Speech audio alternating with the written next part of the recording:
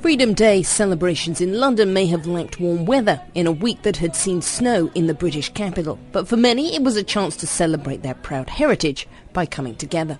This event in West London, featuring of course a Brai, Zulu dancers, musicians and beers, was organised by Mitchell Heritage Holdenby, who is an event planner and thought 4 or 5 weeks ago that something should be held to mark the day. This is just an opportunity for everyone to get together and basically meet each other, meet other people in the community, taste a bit of back home. I think that's one of the main reasons, and also obviously the fact that it's Freedom Day.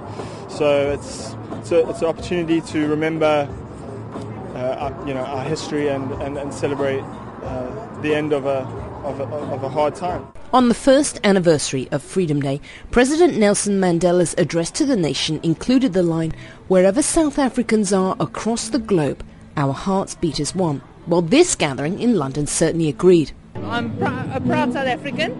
There is a lot of people that talk bad about South Africa. We always got something good to say. South Africa's beautiful. And for us it was important because Freedom Day in South Africa opened doors for everybody to live as they want, to live where they choose to live, to marry whoever they want to marry. So we thought we'll come and celebrate it together. It's just to feel a little bit like home, just to hear our accents again, I guess. Familiar.